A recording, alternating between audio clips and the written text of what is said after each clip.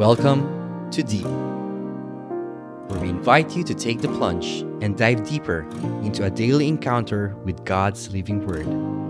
Journey with a collection of personal reflections of other souls as we all draw nearer and deeper to God's heart.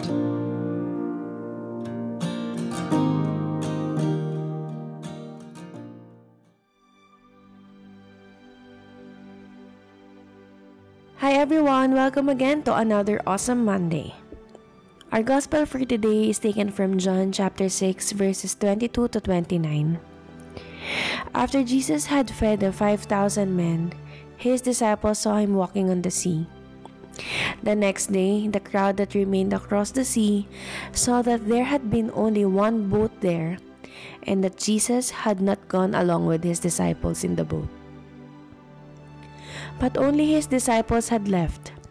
Other boats came from Tiberias near the place where they had eaten the bread when the Lord gave thanks.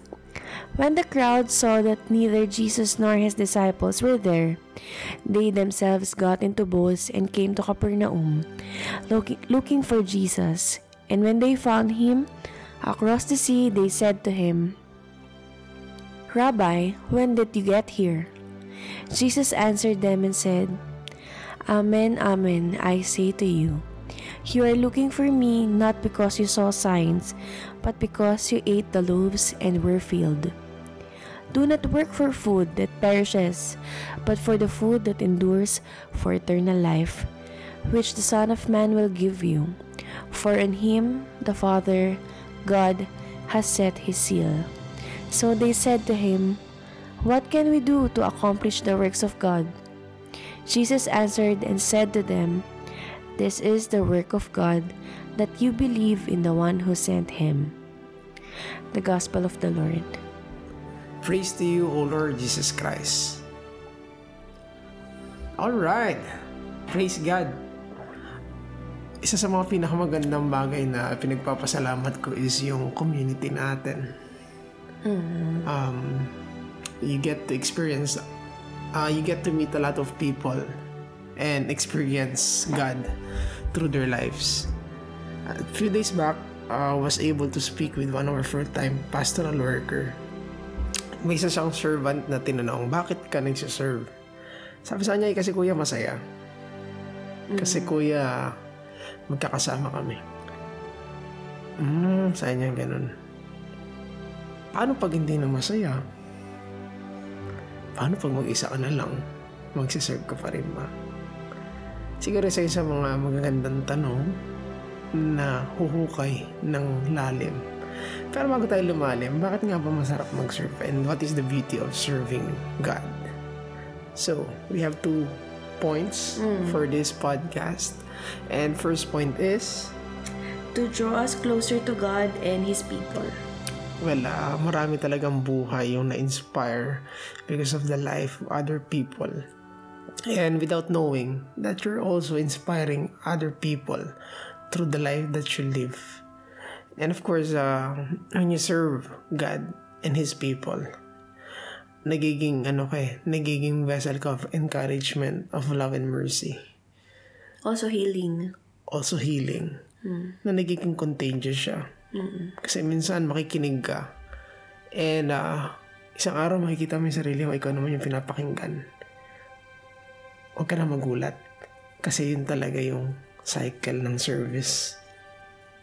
Siguro maraming beses mo na narinig yun na someday sana kayo rin mag-serve.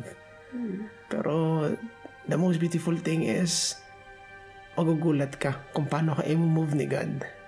At kung paano kami move ngayon ni God. Whatever it is that's happening sa buhay mo, I believe there's a purpose. It will always work for good. At kung hindi pa man nagiging malinaw sa iyong lahat, someday magiging testimony mo. Kung ano yung nagtetest sa'yo ngayon, yan yung magiging testimony mo na totoo ang pag-ibig ng Diyos. Di ba naranasan mo yung dati, nag-share ka ng life mo, and then all of a sudden may mag-message sa'yo na, "Ate, I was inspired, natouch ako, nakaka-relate ako."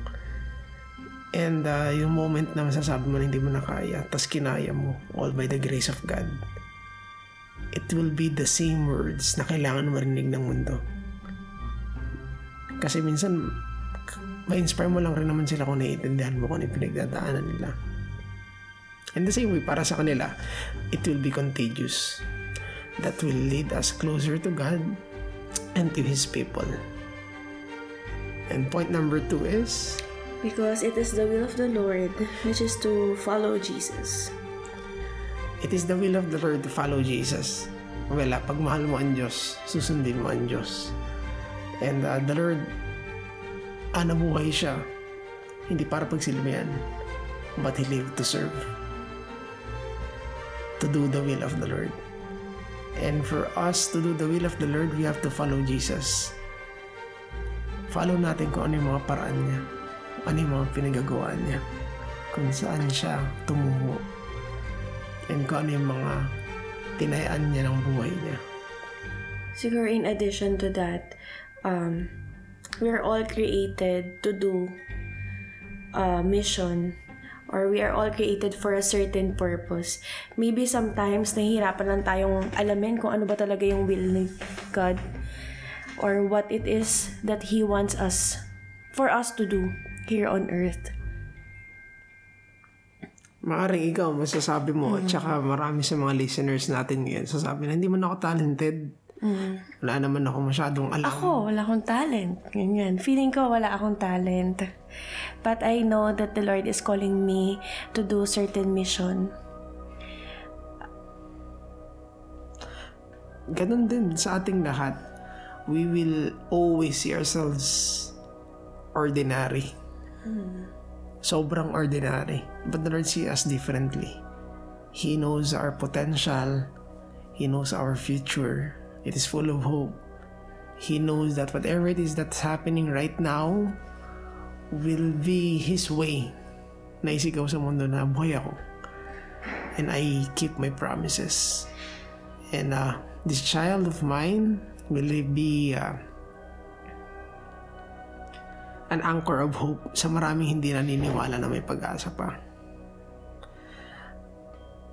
Sa gospel na narinig natin for today, inanap nila si Jesus. Ikaw ba naman, makakita ka ng 5,000 pinakain from nothing, from almost nothing, kasi ilan lang yung bread nila, ilan lang yung fish nila, minultiply, sobra-sobra pa. Sigurado on that day, ang daming natouch sa sermon niya, ang daming pinagaling. 5,000 without counting the women and children. It's only men. So, ilan yun? Kapag ka naranasan mo yun, talagang hanap-hanapin mo siya. Maaring iba na entertain, maaring iba na touch, maaring iba na sasabik pa sa kung ano yung kaya niyang gawin. Pero this gospel reminded us for us not to love the miracles, but to follow and to embrace yung miracle worker. Amen. And that is God. That is Jesus. At the end, challenge sila ni God to follow His will, to follow the Father's will. Tinanong nila paano na gagawin yun. There's only one way, and there's only one answer na nanggaling kay Jesus. It is to believe to the one that He sent, and that is Him. And today also, we are being called to follow Jesus. Hindi sa panahon na may makakakita tayo ng malalaking miracles, but it is also to acknowledge the little miracles that we get to experience every day. Hindi sa simbahan lang, hindi lang sa magagandang panahon, pero sa araw-araw. Pagpasok natin, pagsakay natin ng metro, pagkakain tayo. Those are the miracles that we sometimes forget to acknowledge. But not everyone were able to have that job. Not everyone get to have another meal. Not everyone get to have another day here on earth. So, as long as we are living, may this be a reminder for us to always follow Jesus and to do everything in accordance to His will. And yeah, to always follow Jesus, but yeah, be reminded that following Jesus will not always be smooth and easy. Will always call us to get out of our comfort zones. There will be a lot of purification. Oh yeah, and through transgression, challenges, setbacks, those are the things that makes our intentions pure. So yeah, if you'd like to follow Jesus, allow us to pray with you, pray for you, and pray for us. And ililid tayo ni Sis Cams. Okay. And as we remember that we are in the most holy presence of God, in the name of the Father, of the Son, and of the Holy Spirit. Amen. God our Father, you love us with endless mercy. You call us to be your sons and daughters. You invite us to take care of our lives here on earth, our common home. Lord, grant us a big heart, a heart always willing to love, a heart that is compassionate to serve others, a heart where there is a place for everyone who knows and doesn't know you. May we also have the heart that seeks miracles in everything that we do, and lead us to the mission that you have prepared for each one of us.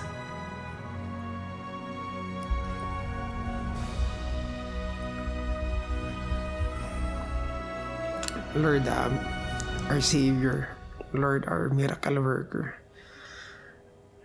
Lord, our God, thank you, Lord, for loving us infinitely.